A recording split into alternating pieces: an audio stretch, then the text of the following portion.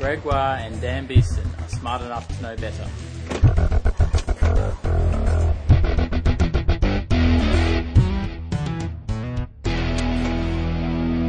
Welcome to episode 63 of Smart Enough to Know Better, a podcast of science, comedy, and ignorance. I am Greg Wah. And I'm Dan Beeston. In episode 63, I will be discussing the medical miracle that is oil pulling.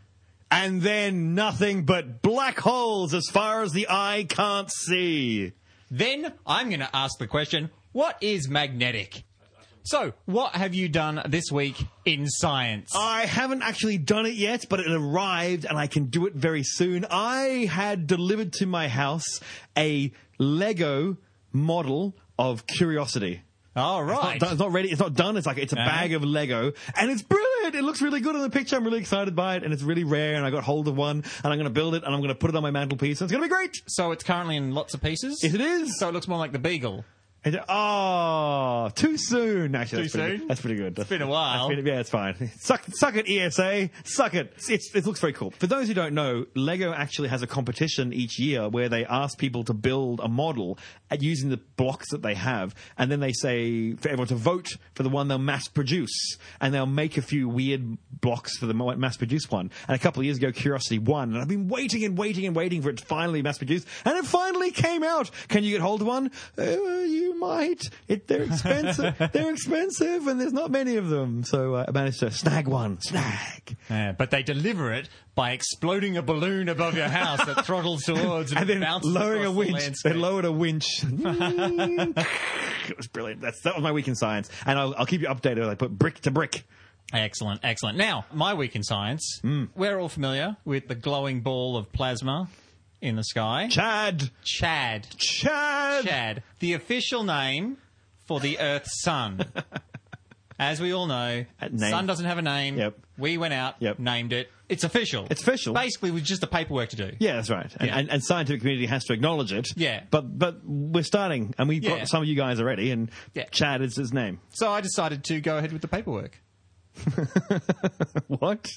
I sent an email to the International Astronomical Union. Really? Yeah. How'd that go down? Well, I'll tell you my email. I understand that the IAU has no formal name for the Earth's sun. I co-host the popular science podcast. See, I put popular in there. That's very good. That's very good. I co-host the popular science podcast, Smart Enough to Know Better, and we decided that this has gone on for long enough. We stepped outside and identified the astral body in question and named it Chad, a two-pronged name that reflects both the country of Chad, one of the sunniest countries on planet Earth, and the piece of paper snapped out of tickets. The Chad in the sky is also a circle punched out of the inky dark ticket of the infinite void. This will also go some way to address the unfairness towards humans called Chad for their sad and kind of stupid name. We request no changes to textbooks or any other associated literature, merely the recognition by the International Astronomical Union of this naming. Thank you for your time, Dan Beeston. And Greg Wah. Smart enough to know better. Has there been a response? Dear Mr. Beeston and Mr. Wah. I'm never working in this industry, am I, ever again?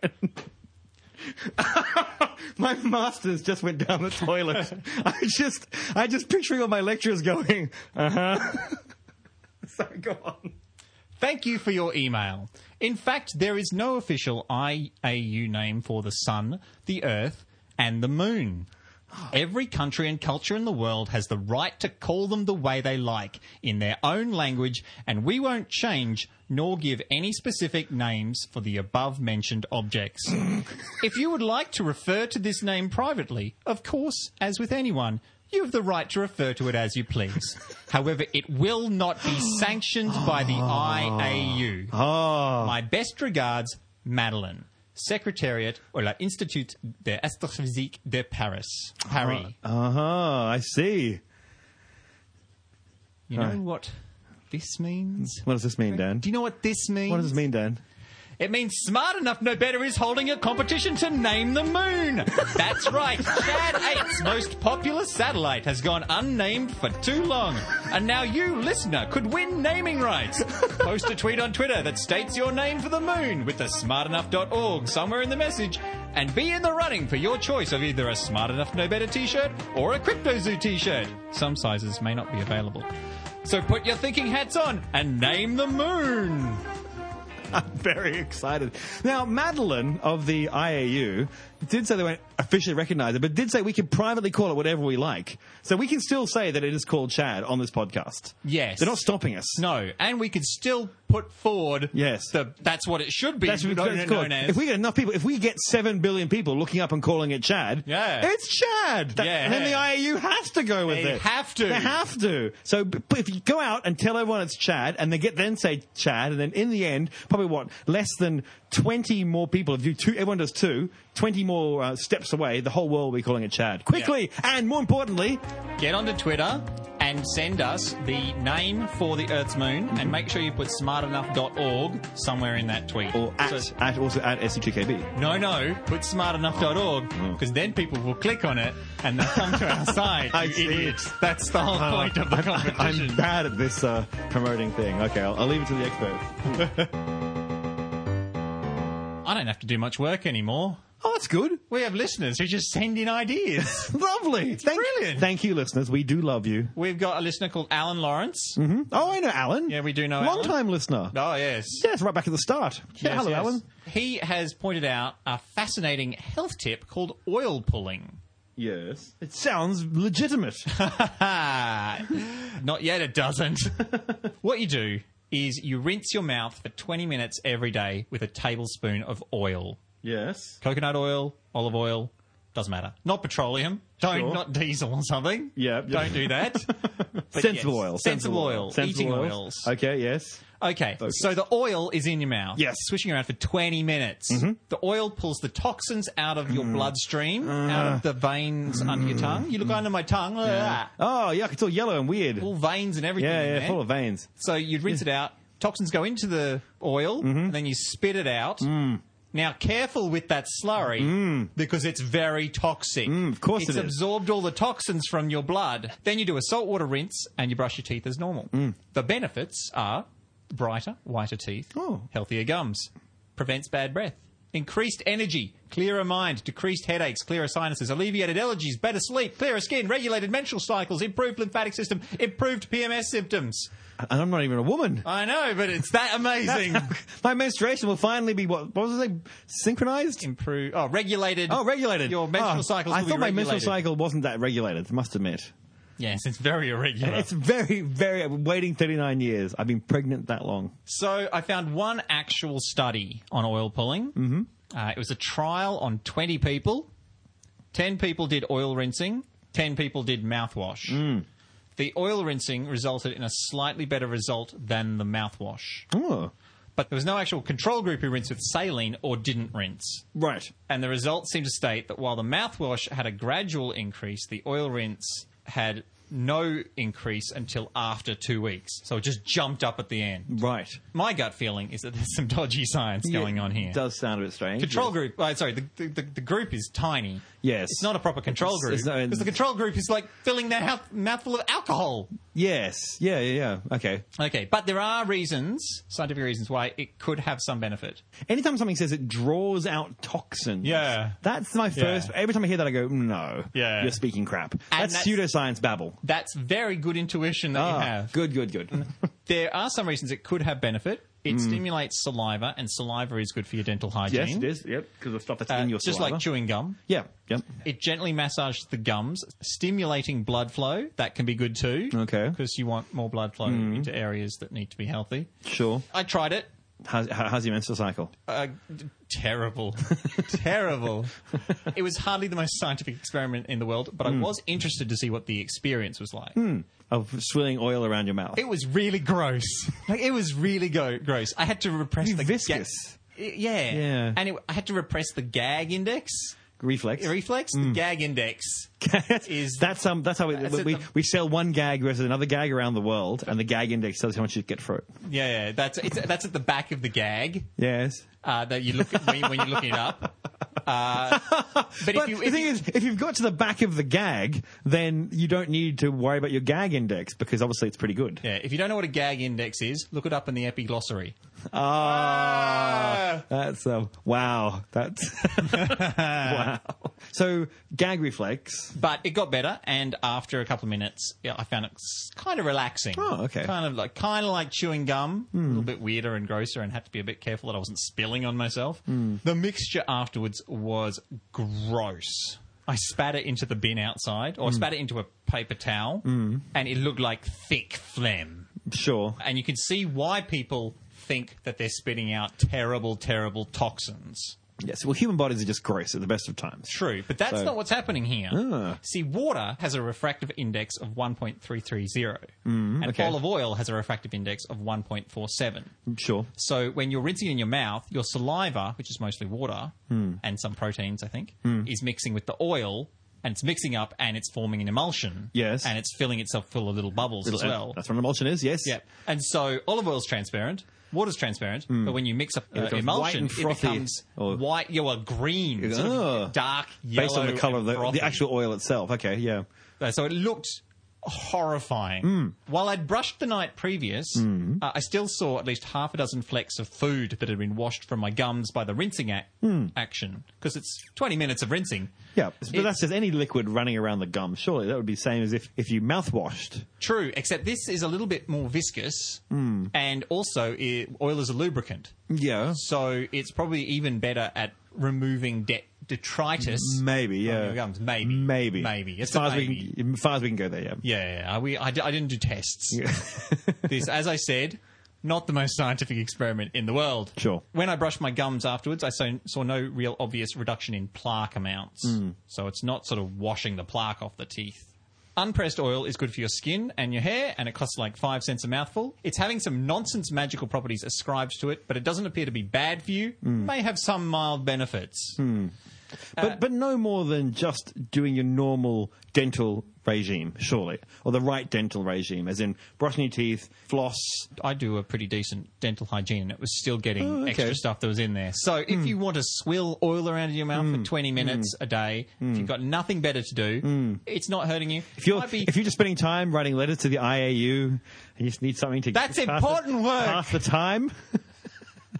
Okay. Keeping on top of your mouth hygiene may be of some value, as people with periodontal disease are twice as likely to suffer from heart disease. But that may be because the things that bring on gum disease are the same factors that cause heart disease. So smoking and junk food. Correlation is not causation. Indeed. But yes, so far as the process goes, I did this a week ago. I'm still tasting it.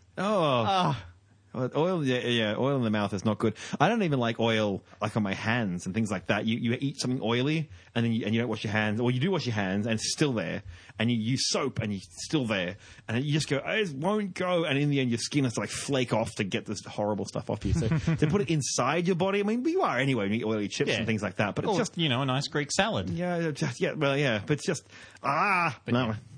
Just brush your teeth, kids. Yeah. Uncle Gregoire says, brush your teeth. Oh, and instead of flossing, Yes. my dentist put me onto those little teeny tiny brushes that you brush between your gums. The thing is, people give up because they can't find the gap and they can't push it back and forth through. But all you have to do is put it up gently against the bottom of your gum and just wiggle it up and down, and that does enough pushing of plaque to push it out the other side and loosen it all up. There you go. That's dental advice from Dan. Yeah. From the same guy who almost killed me doing a wisdom tooth extraction. Let's not promote this guy anymore. Are you going back to him? Yeah. Stockholm Syndrome. But you were saying that it's very weird to have toxins come out of your blood. It doesn't happen. It doesn't happen. No. And someone put forward, well, maybe it's because in the mouth it's all water, but if it's oil, then it would have to be an oil-based toxin to break down. Because the blood is mostly water. Yeah. So if it was an oil-based toxin, then maybe the mechanism would be oil breaking it down to remove it. But Right. they then followed up and said the body is full of fats. Yes. They're going to be in those fats. Yeah. If it's going to attach to fat, it's going to do it in your body. Your body is not fatless. Yeah. Unfortunately, It makes fat. Unfortunately, It's so really good at it. Yeah. It seems odd to me. The whole thing seems a bit. Well, that's because it's complete nonsense. Just good for your gums, Yep. but doesn't remove toxins.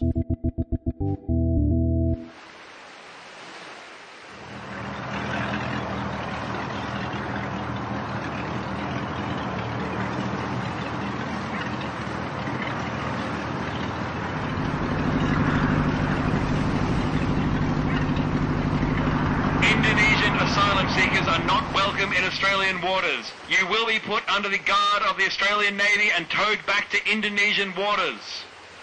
We're not asylum seekers. Repeat. We're not asylum seekers. State the nature of your journey. Well, it's such a nice day. We thought we'd go for a bit of a putter. A putter? Yes. With 16 dehydrated and malnourished passengers. Yep. In that. It's a good boat. You're asylum seekers. No, That's definitely not a pleasure craft. we're pirates. Pirates? Arr. If you are engaging in piracy in Australian waters, we are authorised to use deadly force. We are definitely not pirates. You're asylum seekers. Okay, here's the truth. Is it now? We're a water skiing club. Oh, for Pete's sake. We're just a hallucination. I'm getting the tow cable. We're birds.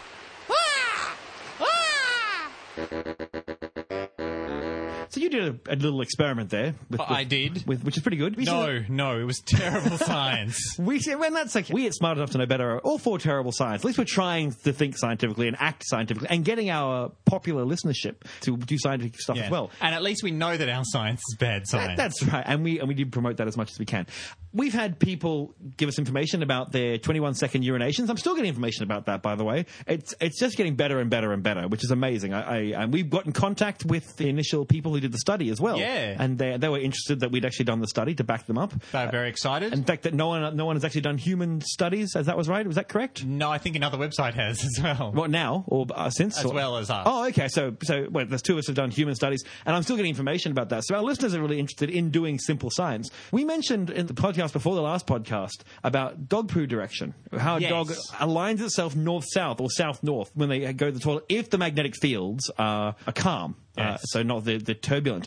So we've only had two people write in about this. People don't own dogs, or they don't really know where north-south is, or they're not interested in telling me how their dog poos, which is fair enough. But I've had two people, Scott being one, and unfortunately I have written down the number, but I don't remember the second person, and I apologise to that person. Out of 18 recorded poops, the Scott's dog, whose name's Fizzgig, hello Fizzgig if you're listening, has actually 14 out of 18 times has aligned itself north-south.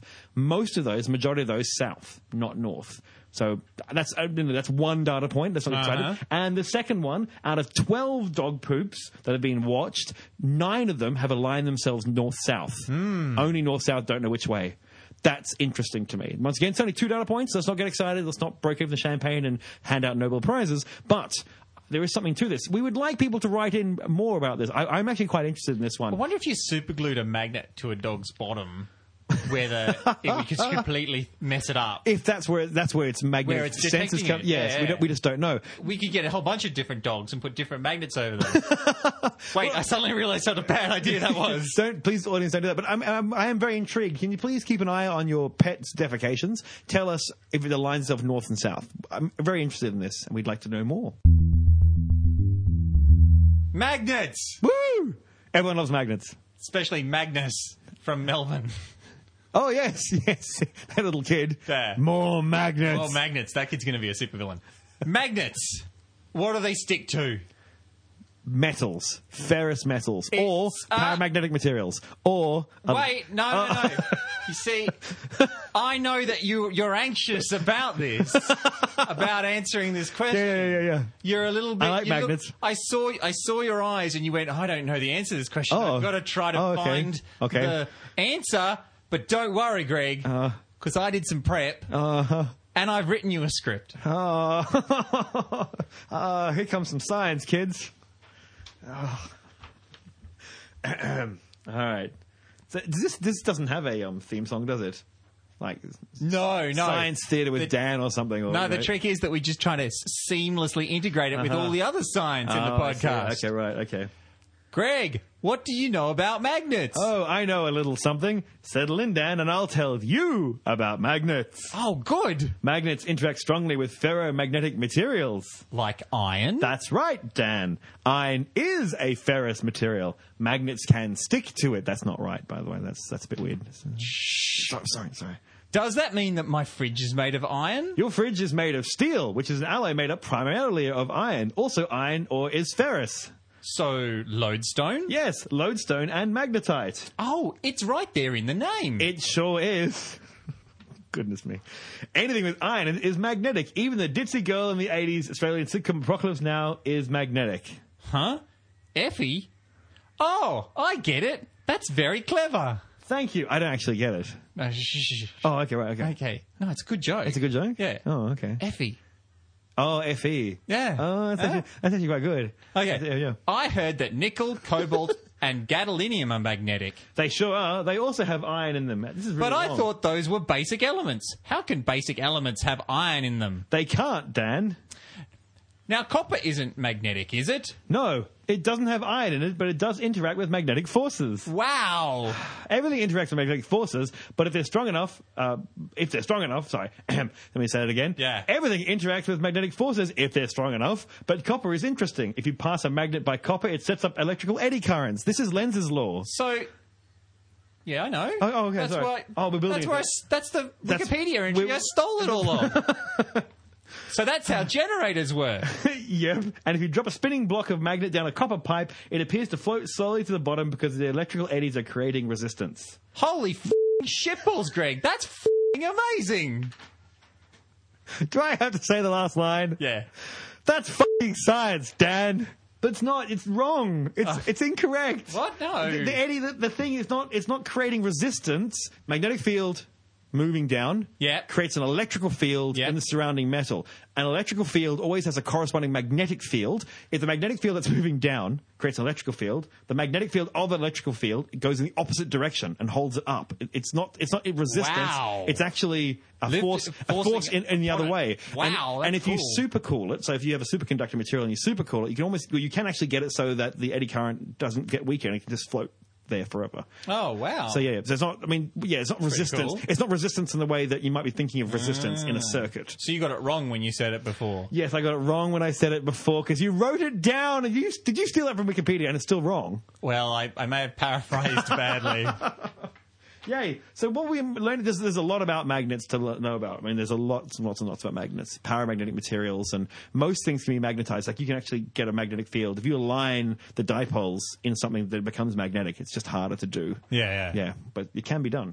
But I was really surprised because I'd only ever been told that ferrous materials were magnetic, and then I looked up and it's like, nah, a whole bunch of stuff. Yeah. And you drop the temperature on some other materials and they become magnetic. There's no resistance in there anymore, and so the slight fields that are built up, the dipoles and the way they're aligned, in the end, don't have any resistance to overcome in the material, and therefore they can start generating a magnetic field. And if you raise the temperature of a magnet, its magnetism will just go. Yes.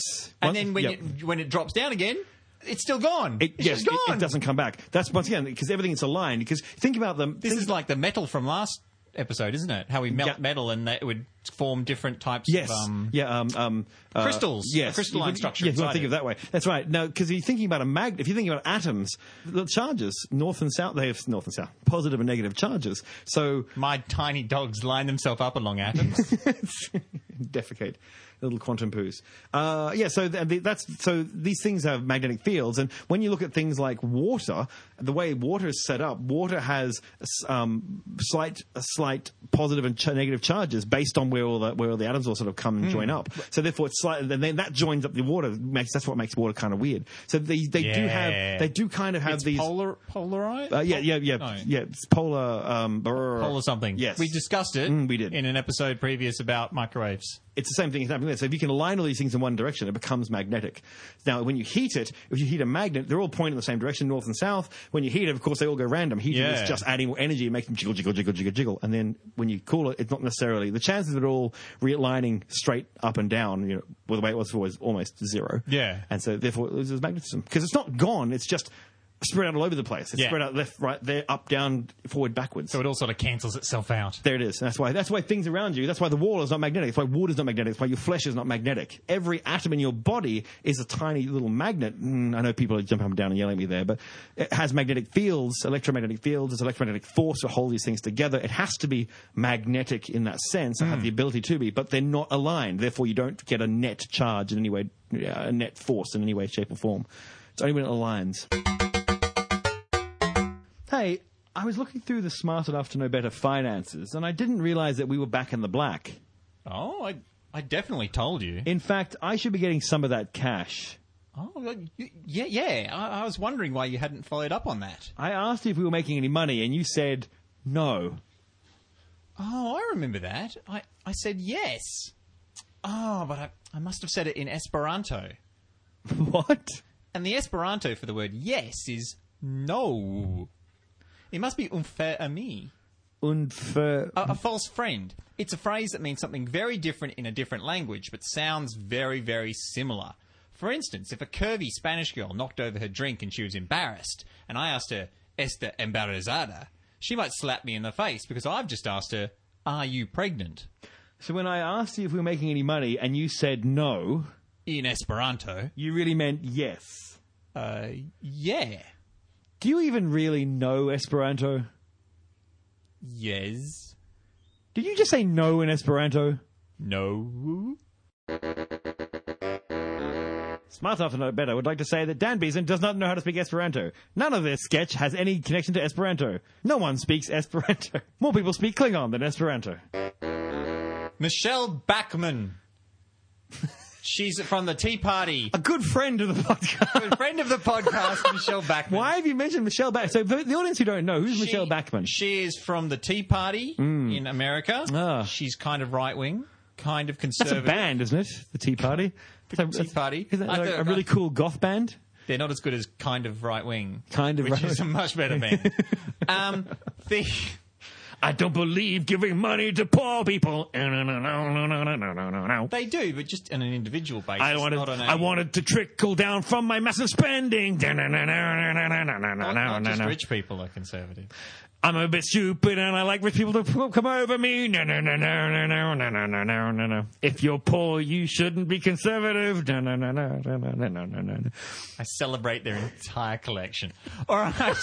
She has quite rightly put scientists in their place. Oh, thank goodness. And those said- uppity scientists with their money. She said, Stephen fucking Hawking, she said, Did she? quote, Paraphrase? quote, Quote? paraquote. Paraquote. She said, Stephen Hawking just came out and said that he doesn't think that there's black holes. If scientists could be wrong about something that they've been telling us for years is very fundamental and obvious, like black holes, how can they possibly be right about anything? How can we trust them about climate change or the effect of oil on baby harp seals or Gravity? or electricity or my iPhone Or my GPS system? Yeah. Seriously? So this woman Yeah. came out and said... She said, you know what? She's an elected official. The truth can be found in the Christian Bible. Right. One of many books, many books in the world that proclaims to be the word of the one true God. But black holes, apparently they don't exist anymore. That's what the papers said. That came out and said black holes no longer exist or never existed, says Stephen Hawking. But how will we travel to a parallel universe where everything is kind of the same but kind wear of beards. different? That's right. All the women wear beards. Let's unpack. Enough of your rich fantasies. Let's unpack that for a bit. Stephen Hawking's never said that. He never said black holes don't exist. No, but he made his computer say it. Is that what you're getting at? No. It's just one of those exciting things that the media picked up on and ran with the concept that Stephen Hawking says black holes don't exist. He never said that. That's not what he was saying at all. But it's a really hard thing to talk about. It's a really hard thing to unpack, to try and work at what he was actually saying. He's Stephen Hawking, and he's very, very, very clever. And unfortunately, when he said black holes don't exist, in the paper that he wrote it in, he didn't put a lot of maths to it. He just kind of said, here's some stuff. And a lot of physicists went, okay, that's sweet. Maths is always good, Stevie baby. Realizing, of course, it takes him a long time to get this onto a piece of paper. You can't just scribble it out. So that's one of the things I heard, that it takes time. But we need to unpack this. We really do need to unpack it properly. No, okay. Okay, so I've opened up a can of space worms. Space worms, and it's pretty cool, though. I think it's pretty interesting. So lock yourself in, ladies and gentlemen. We're going for a ride to a black hole. To a black hole. Yeah. So first up, let's talk about a black hole. What is a black hole? It's a big black ball in space. Black ball in that space. sucks in everything, and It doesn't you suck can't it in. escape. Yes, that's- sucks in light. Even like, it doesn't suck it in. I mean, gravitational force. It's normally it's the gravitational. very heavy. It's a gravitational mass. But there's a lot of mass. Has a lot of weight. It's going to take a long time to get through this. It's an object that has so much mass in such a confined space that even light cannot escape. The gravitational pull is so great that light can't get away from it. And that's our concept of what a black hole is. Mm-hmm. Now, what Stephen Hawking really said was the event horizon. Which is the outside of it. Well, the singularity is in the center. Remember, Yeah. it's infinite mass in zero dimensions, which makes my head go weebly anyway. Yeah. You go, "Rrr." But it's the event horizon is the point that light. If light can no longer get away, Yeah. and it's much further away from the event horizon. In the past, what we thought that if you floated across the event horizon, you would not notice. You would just float through the event horizon. Because the singularity, and I'm talking about, sorry, I should say supermassive black hole here, the ones at the center of the galaxy. Oh, okay. Because you get black holes the size of a proton. I mean, it's a lot of mass in a very small piece of space. This doesn't have to be a large thing. The super collider. Yes. Makes them, doesn't it? No, Or that's can. you can make little tiny. It was microscopic worried. ones that- It was worried. People were worried that it would make a microscopic black hole, which would fall to the center of the planet Earth and start devouring our planet. No, that's not how it would work. It's it would not. just evaporate But- almost immediately. Evaporate almost immediately. We'll get back to that. Okay. We'll get back to that. But that's a very good point. Oh, I've accidentally done something right. Evaporation. But it shouldn't, should it? Because it's sucking everything in. How's it putting it? To evaporate has to give something up. We'll get back to that, though. So the event horizon is this point in space where light can no longer escape, basically. Nothing can. You wouldn't notice as you passed across. I heard, people I would- read that Yes. you would spaghettify. Not at that point. We're talking about a supermassive black hole. Yeah. You wouldn't notice. A supermassive black hole could be, I mean, the one that's at the center of our galaxy Yeah. is the size of our solar system. But light can't get out of it. Yes, so the singularity is at where the sun would be. Yep. The event horizon would be at Neptune. Yeah. You wouldn't feel the gravitational forces particularly any greater once you passed across the event horizon. You wouldn't go from, okay, ripped to pieces, just as you cross the event horizon. You have to get much closer to the singularity to do that. Remember the inverse square law for gravity. Yep. So get close to it, bad things happen. Far away, not so bad, okay? You wouldn't be getting away from it. You couldn't swim away. you couldn't fire a rocket and go, but you wouldn't notice it particularly. Oh, okay. As you get closer to it, you start getting stretched out. The gravity forces on your feet are much greater than the gravity forces on your head if you're going feet first, and it pulls you apart and you get spaghettified. That was the thought process. But that's much closer. Not at the event horizon. But that's relativity. That's got to do with curves of space, and that's why we thought the event horizon was the way it was. But there's this thing called quantum mechanics, which everyone knows about. And the quantum mechanics has a very different view on this. And Stephen Hawking's worked out a while ago that black holes evaporate. As you just said before, they evaporate. These things that should drag everything in forever and just sit there going, bugger off, it's mine. All the mass is mine. Go away. It actually evaporates, these Hawking radiation. And that's got to do with quantum mechanic effects. So it's a bit complicated. So you've got pairs. Yes. We've talked about this before, haven't energy. we? Yes. So you've got maybe I just knew it, Craig. Well, we talked about 0. Maybe I found out from another vector. You would find another vector. Very nice.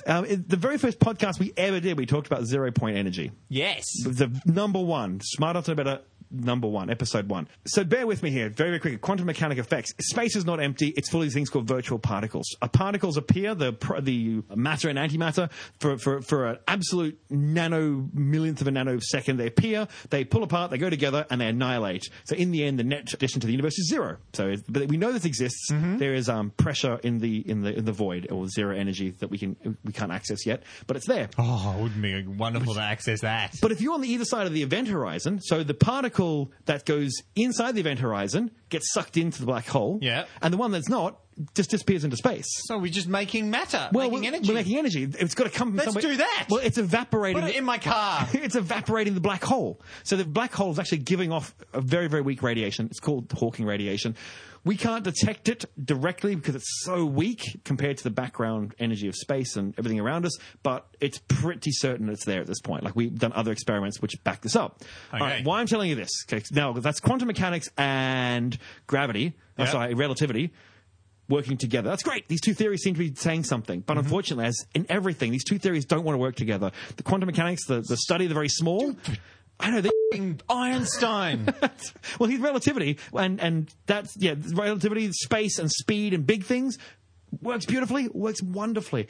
Quantum mechanics, very, very small, works wonderfully. When you put those two together, they fight. They fight. They don't want to talk to each other. And the battleground is our size. And it pretty much, the battle side is the event horizon. And what people said a couple of years ago, they said, hang on, the particle that goes into the black hole and the particle that flies off, they're quantum entangled.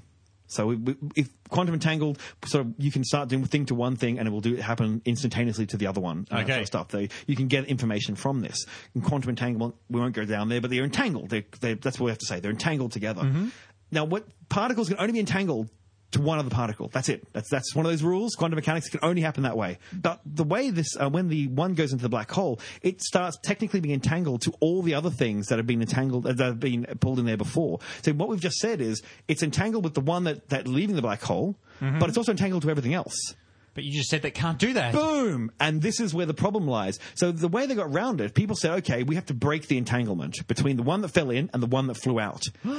That's money for nothing, that is. And that's not allowed. And there's a lot of energy, so much energy. In fact, you're talking about the quark-gluon plasma at the start of the universe sort of energy, like the hot part of the start of the universe, to break the entanglement. So they called this thing the firewall. So suddenly they said, there's this thing called the firewall. At the event horizon, no longer would you just coast through the event horizon of a supermassive black hole and not realize it. You would actually be incinerated, though they say burning is not what would happen. You just wouldn't exist anymore. All of the matter in your body would stop being talked to any other bits of matter in your body. You'd just be gone, instantly, dead. So particleized? Particleized, it's hard to say, yeah. It's exterminated? Exterminated, yeah, Dalekized. Disintegrated? Basically, no, you wouldn't even be particles. You'd just be you would be no longer integrated. Yes. You'd be disintegrated. Disintegrated, yes, you'd be disintegrated. But there would be no particles left over. No, there'd be no particles left over. Would there be half particles? I don't know. No. Basically, no. I think they always turn into energy. So matter into energy. That's just the energy. Photons all being sucked in. Nothing left. Because the problem with this is it's called the firewall. People go, it's a firewall. We can't. You look at we can look where black holes are. We've never seen a big burning bright thing where black holes should be. We wouldn't call them black holes, would we? We'd call them the dirty great bright thing in the sky. Yeah, there's a problem here. It's a fire hole. Yeah, it's a fire. Exactly. So there's a problem here. Maybe we can't see it. Maybe the light can't escape from it because it's on the event horizon. Maybe it's all being sucked back into the black hole. Lots of different reasons why we can't see this thing. Okay, that's the background. I know the audience is like, get on with it, Greg, but that's our background. Now everyone's up to the same point. Be nice. Right, so here we go. What Stephen Hawking said, he came up with what's called the apparent event horizon. So he said the event horizon is not actually an event horizon, this impermeable barrier between us and the universe. He doesn't like the firewall, by the way. He doesn't agree with it. The physicists are broken up into firewall people and non-firewall people and then sensible people who just try and talk to both parties. But it's always fun to dichotomies. You have to pick one or the other. I don't like the firewall either, by the way. Not that matters a jot. Like physics is not freaking out. Ladies and gentlemen, Greg Ward is not like the firewall. That's right. Change your textbooks. Name the sun, Chad. Do that too while we're at it. So, Stephen Hawking does like the firewall. He called it the apparent event horizon. And what he's saying is it's not actually an event horizon. And the way he explains it is you don't need to worry about the firewall anymore. But it's hard to explain, but that's why he didn't say it was gone. He just created this new thing, which kind of looks like an event horizon, but isn't. But a whole new thing. But from the outside observer, it would look like an event horizon. Okay. But you don't need to invoke a firewall to do it. No. People have said, well, where's the mass involved in this? There's something more interesting in this, though. I find really interesting is this has kind of already been solved. Other physicists have already kind of solved the Susskind, I do believe, have said, hang on, this is not a problem. This is not a problem at all. Hawking radiation, it doesn't come as one particle. This has been heavily theorized. It always appears in two particles, like twin particles. So you don't get one particle inside the event horizon and one outside the event horizon. You get two inside the event horizon and two outside the event horizon. And so you're not getting entangled pairs separated by an impermeable event horizon. Oh. You're getting two that go in, which are stuck together and then annihilate, and two that go out and annihilate. And that's the quantum mechanic answer to this whole problem. They're not entangled. When they cross the event horizon, you never get one going in the event horizon and one coming out, or one leaving the event horizon. So it's always two. So it's four particles appear. So they're popping into existence. But at the event horizon, the left side and the right side They don't can't interact. be on either side of the event horizon. Yes, and they're not quantum entangled. They're quantum entangled with each other. The two that are inside are quantum entangled, and the two that are outside are quantum entangled. So there are 4 particles. There are 4 particles, and that solves the problem because you no longer have the issue of splitting an entangled pair. So, and you still get Hawking radiation. You still got 2 particles, well, technically annihilating. Some of them get pulled away, but anyway, you still get the radiation, and you get ones being sucked away. It still works. And what was interesting about this when I did this research, and I'll put the links into the show notes for people who really want to do a serious, heavy bit of physics here. Yeah.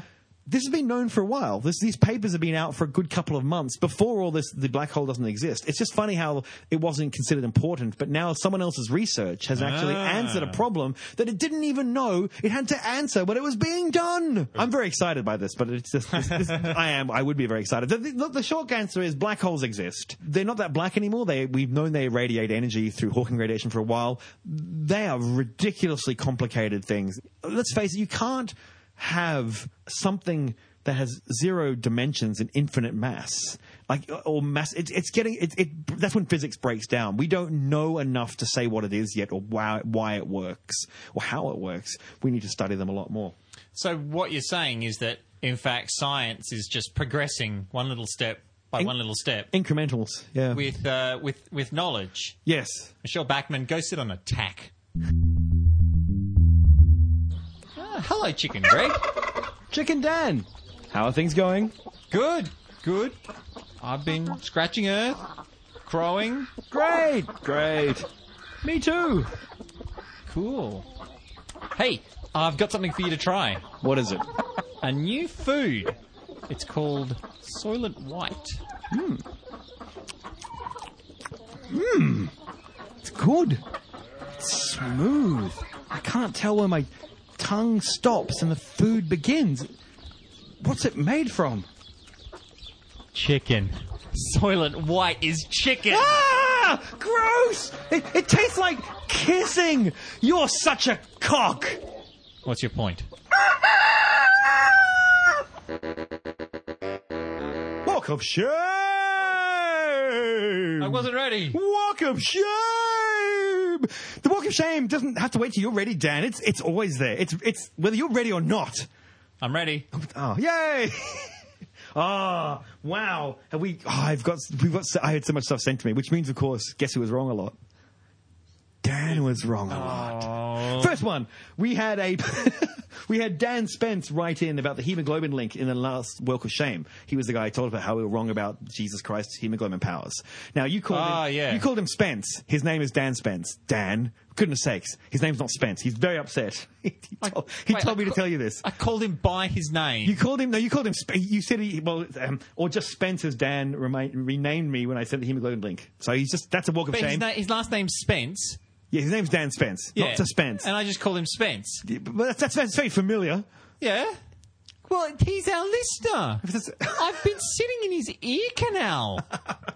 Anyway, he wanted to bring up a point. In the Magnetic Dogs episode, 61, Dan said that the fact that testosterone suppresses the immune system meant that man flu is a real thing because we suffer more symptoms. Yes. That was your hypothesis, right? Yes. This is prime fodder for a Walk of Shame. Now, I'm putting the emphasis, but he wrote prime fodder. Okay. This is prime fodder for a Walk of Shame because it's in fact divisible by one in itself. Because in fact, the symptoms of most illnesses are actual symptoms of the immune system reacting to a virus or bacteria. Oh, balls! He's right! This means that Dan's claim that testosterone suppressing the immune system means man flu is real is a non sequitur. We get less response, we as in males, get less response, therefore less symptoms, therefore shouldn't be as whiny about symptoms. We just die more easily. Dan Spencer's personal opinion, which I want to put in here because, Walk of Shame is for him if he gets it wrong.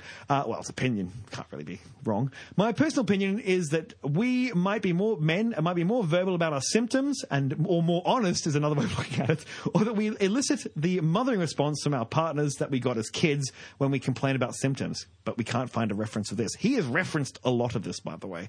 Everything he's got real science. Maybe I should start doing it. So there we go. Walk of Shame, Dan. And I think I'm reading it. I think Dan Spence. I think good old Spence is right. Yeah. I was thinking about names the other day, and what's the default name when like the generic name? John.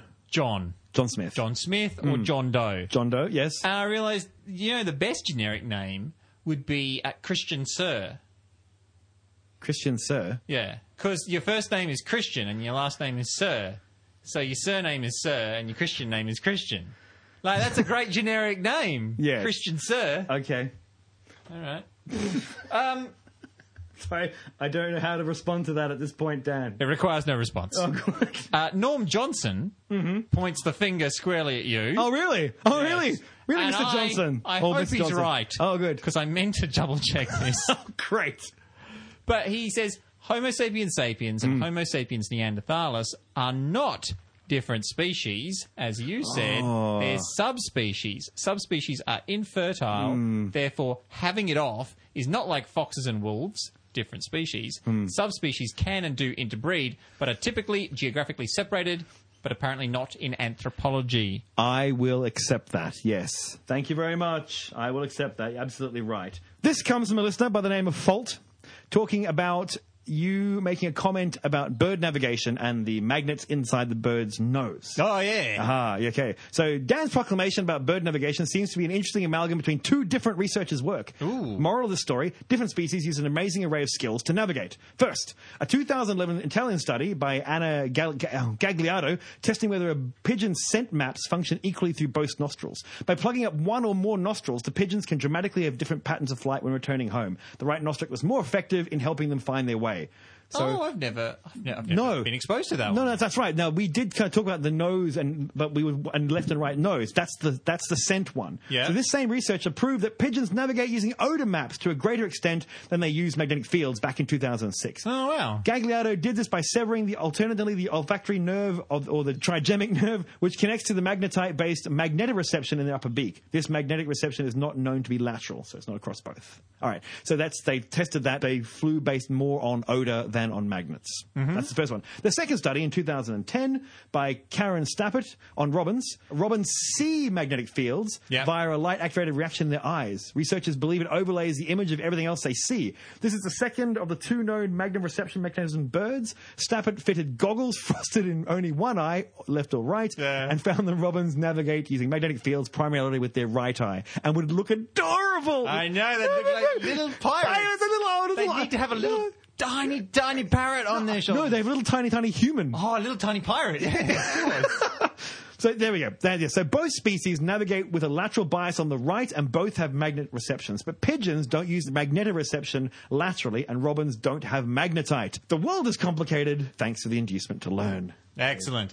I'm not walking that one because I posted the Robin one on the website. Oh, right.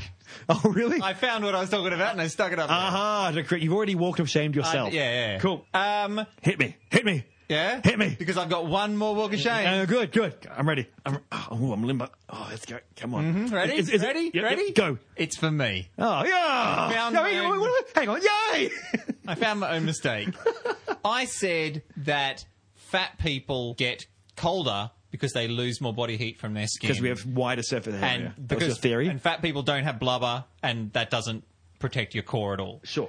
Okay, kind of wrong.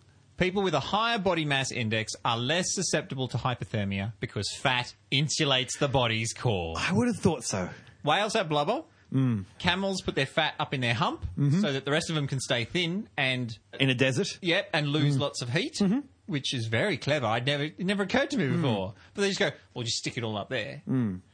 Because of complex signalling in the brain in response to cold weather, people with a higher BMI may in fact have a sense of feeling colder. So what happens? Oh. When the outside temperature drops, our brains trigger our bodies to respond by interpreting two signals, internal body temperature and the temperature on the surface of the skin. According to Scientific American, when blasted with a winter chill, our blood vessels constrict, limiting our heat loss through the skin, and we start to shiver, which warms us up. But in people with a high BMI, subcutaneous fat effectively insulates the body's core while the skin cools. A cooler skin temperature may make obese people feel colder in response. Oh. Also, muscle mass tends to create more heat because it's kind of busy in creating... Well, muscle is active, where fat is passive. Yeah. Yeah, okay. So people with less muscle mass and more surface area, say women, actually On suffer average. the cold more. All women. On Okay, average. On average, all right. But are you saying that there's women with more muscles than me? They'd snap me in half. But But put it this way, Dan, if what you did then was the gun show, it was a Derringer 2-shot. oh, I like the idea that people listening to the podcast just quickly went to the internet and typed in Derringer 2-shot and went, that's very small gun. that is a very small gun. But if muscle mass creates heat, then that means that it's burning calories. So fit people actually lose weight without doing anything. Yes, Like absolutely.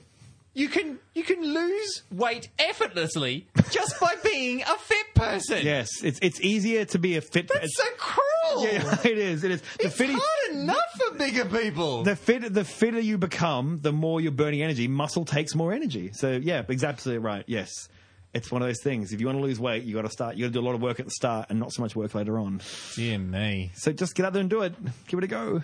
If you hear that Greg has made some sort of massive screw-up scientifically or pop culturally, do send an email to me, dan@smartenough.org. Or if you're sitting there and Dan just says some hideous gaff, then send it to me, greg@smartenough.org. Remember, don't send it to the person who did it. It's much more fun to ambush them and get that look of fear in their eye. We love it. We've gotten through a lot of interesting stuff today. It really has been very content heavy. That's very exciting. Thank God. The audience is like, hooray, finally, for once. 63 episodes in. Now, of course, it's time for the song. The part you love the most, Dan. Oh, don't. Go on then. What have you got for me? Well, let's just say... Something that buoys me up? Something that delights me? I hope so. Let's just say... God, that sounds so unenthused. Oh, I hope so, Dan. No, I hope that this one pisses you off. Well, I'm going to put it this way. Oh, God. The people who made this song ain't nothing to fuck with.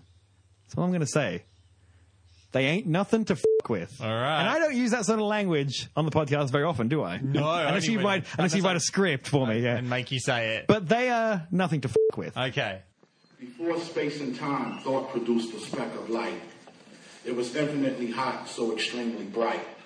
Within the center of this great shining, it was massive energy and it was expanding in great timing. Within this fireball was all of space, a very special place for information and case. Literally a beginning. This cosmic clock was ticking and allowed space to flow while it was spinning. Everything we see around us, the sun, the moon, the stars, millions of worlds that astound us.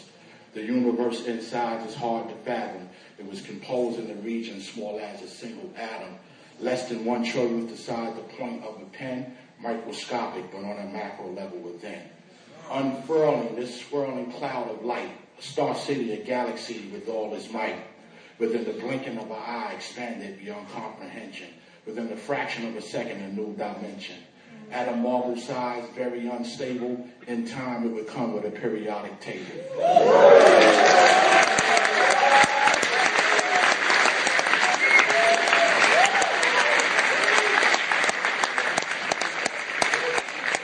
Space was expanding faster than light speed and moving at the rate only thought can exceed. A picosecond after the Big Bang, music of the spheres before the ears, the universe is now sang. Small enough to fit in your hand, a nanosecond later, it was the size of Mars and becoming greater. Fraction of a second later, 80 times the size of Earth. Fastest growing infant since the time of birth. Still expanding, but it didn't contain matter, just pure energy that was mixing within the batter. But mass and energy, interchangeable, convert those particles, rearrangeable. But matter and antimatter, the arch rival, met, obliterated each other for survival. A war zone, a battle to the death, but as long as there is life and breath, there's one remaining left. The main thing I want to take away from this is no matter where you start out in life or what career you choose, do not stop learning about yourself and the universe and your surroundings, whether physically or metaphysically. Challenging myself to explore outside my comfort zone has enabled me to make amazing, brilliant new friends and colleagues, and given me the tremendous opportunity to speak to you here today. Thank you. So that was GZA, the genius of the Wu-Tang Clan. I have a theory about poetry. Mm-hmm. I think poetry's great. Good theory. I think it's wonderful. Mm-hmm. I think that everyone should write poetry. I think that there should be more poetry written. I think it should never be performed. It's boring, but it's very therapeutic. That was a rap. He said a rap. Wasn't a rap. That was a rap. That was a rap. It was okay. So for our listeners to want to know where it came from, that came from a University of Toronto lecture. He was invited in to come and do that rap as part of his dark matter cosmology themed album is coming up. So as he said at the end, he wanted to get out of his comfort zone and do something different. So he's trying to make a scientifically accurate rap, and that was part of it. Stepping on our turf. He's stepping on our turf, yes. Hey, big props to GZA then and the Wu-Tang Clan for doing that. Yeah. Now let's move on to the important thing. We can do better than that. Can we? I think we can. Yes. We can do. We've been saying for a long time we should do a rap. I challenged you. We guess. Yes. And I think it's time. If GZA can do it, then sure as hell we can do it because SCTKB ain't nothing to fuck with. Where is that phrase from? That's the Wu-Tang Clan phrase. Wu-Tang Clan. Goodness, The Wu-Tang Clan ain't nothing to F with. Oh, okay. Oh, now I recognise it. Sorry, I must have only heard the radio edit. Sorry, they'd be Wu-Tang Clan ain't nothing to it with. All right. Yeah. It'd be ick with. Okay, so the rap song that we've been threatening to do, we're going to do it? It's going to get done. All right. We are going to spit some mad rhymes. Okay, because we had science rhymes. Because we did have some listeners send in some ideas. One listener wanted us to do one about feathered dinosaurs. You could fuck off. We did. This is what happened last night. He's angry. Okay. He's trembling with rage. I was playing around doing some theatrical silliness to entertain my wife last night, and I pulled out an old favourite, the old Velociraptor impression. Yeah. Squat down, bounce on your legs, things out of the sky, that type of thing. And she said, not bad. Needs a feather boa. Frog Princess. you will always be welcome on this podcast. So we will do this rap. It will be done. We will create a rap within... sometime soon. In the next 2 years. No. Closer than that. Maybe next podcast, maybe the one after that. Okay, yes. Next one's an interview, so maybe not that one. Okay, yeah. But it'll be coming. It'll be scientific, and it will be adequate to your scientific needs, as all good raps should be. You have been listening to Dan at smartenough.org. The other voice is Greg at smartenough.org. Check us out on Twitter at SE2KB. And Facebook as well. SE2KB. Brilliant. Get onto iTunes and give us a rating. Woo. Because the more ratings we get and the more reviews we get, the closer we get to that pristine front page of the Science and Medicine page. I can almost taste it. On the podcast part of the iTunes store. Okay, there's about half a dozen clicks to get to that point, but then it just limits the amount of scrolling that people have to do after that in order to get to our link. Or, you know what? Just tell someone to listen to the show. That's right. Brilliant. And they could listen to it all the way through. You could remember, of course, you have to tweet a name for the moon. Oh, yeah. Tweet a name for the moon. It's very, very, very important that you do this and put someone in smartenough.org. Yes. And let us know, of course, at SE2KB, so we all know what the heck is going on there. Should we have a hashtag? No. Just the URL. Just the URL. Yeah. Put the URL in there, okay, and make sure you can put as many entries as you like. Yeah. We will pick Do the heaps one. of them. We will pick the one that we want. Keep spamming all your friends with the URL smartenough.org. Don't. No, it's a great idea. That's called sales. Yes, that's how you say it, the dark art. Are we going to do the end bit? We haven't decided on one. Okay, those are okay. Okay. We want to have a catchphrase for the podcast to finish it, because currently we just ramble on. We just kind of just... We really do. It's like someone walking into a quagmire. It's very... And quicksand, in the end you leave before they've died, but you're feeling bad for them. And so we want something punchy at the end. So we're going to be trying out some punchy, like, science stuff. Okay, so what do we come up with today? What's one we tried today? Oh. I'm Dan. And I'm Greg. Trust us. And question everything.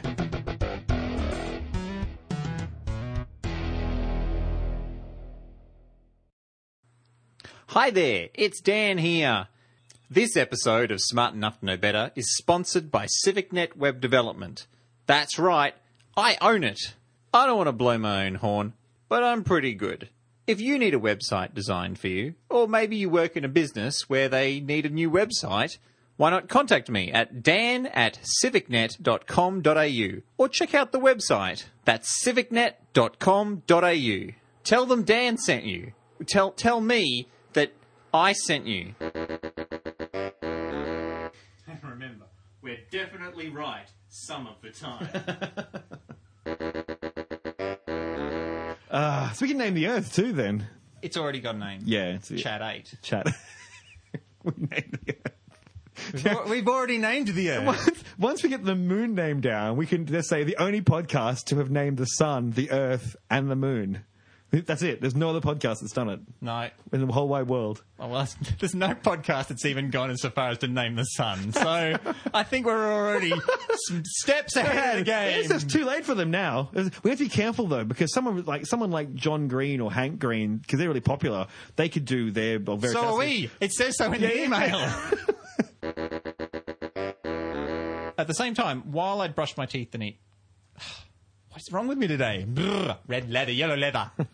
Big bad bears. While I brushed my teeth.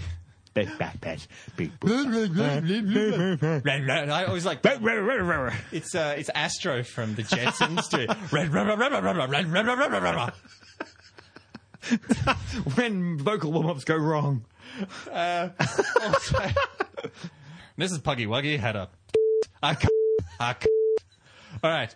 Also, while I brushed the night... All right. Just need to get that out of our systems. Yes. Trust me. Trust me. Trust us, and question everything. Okay. Okay. So hi, I'm Greg. Hi, I'm Dan. Yeah, okay. Trust it. Cool. I'm Greg. I'm Dan. Yeah. No. So I'm Greg. And I'm Dan. Trust us. I forgot the thing.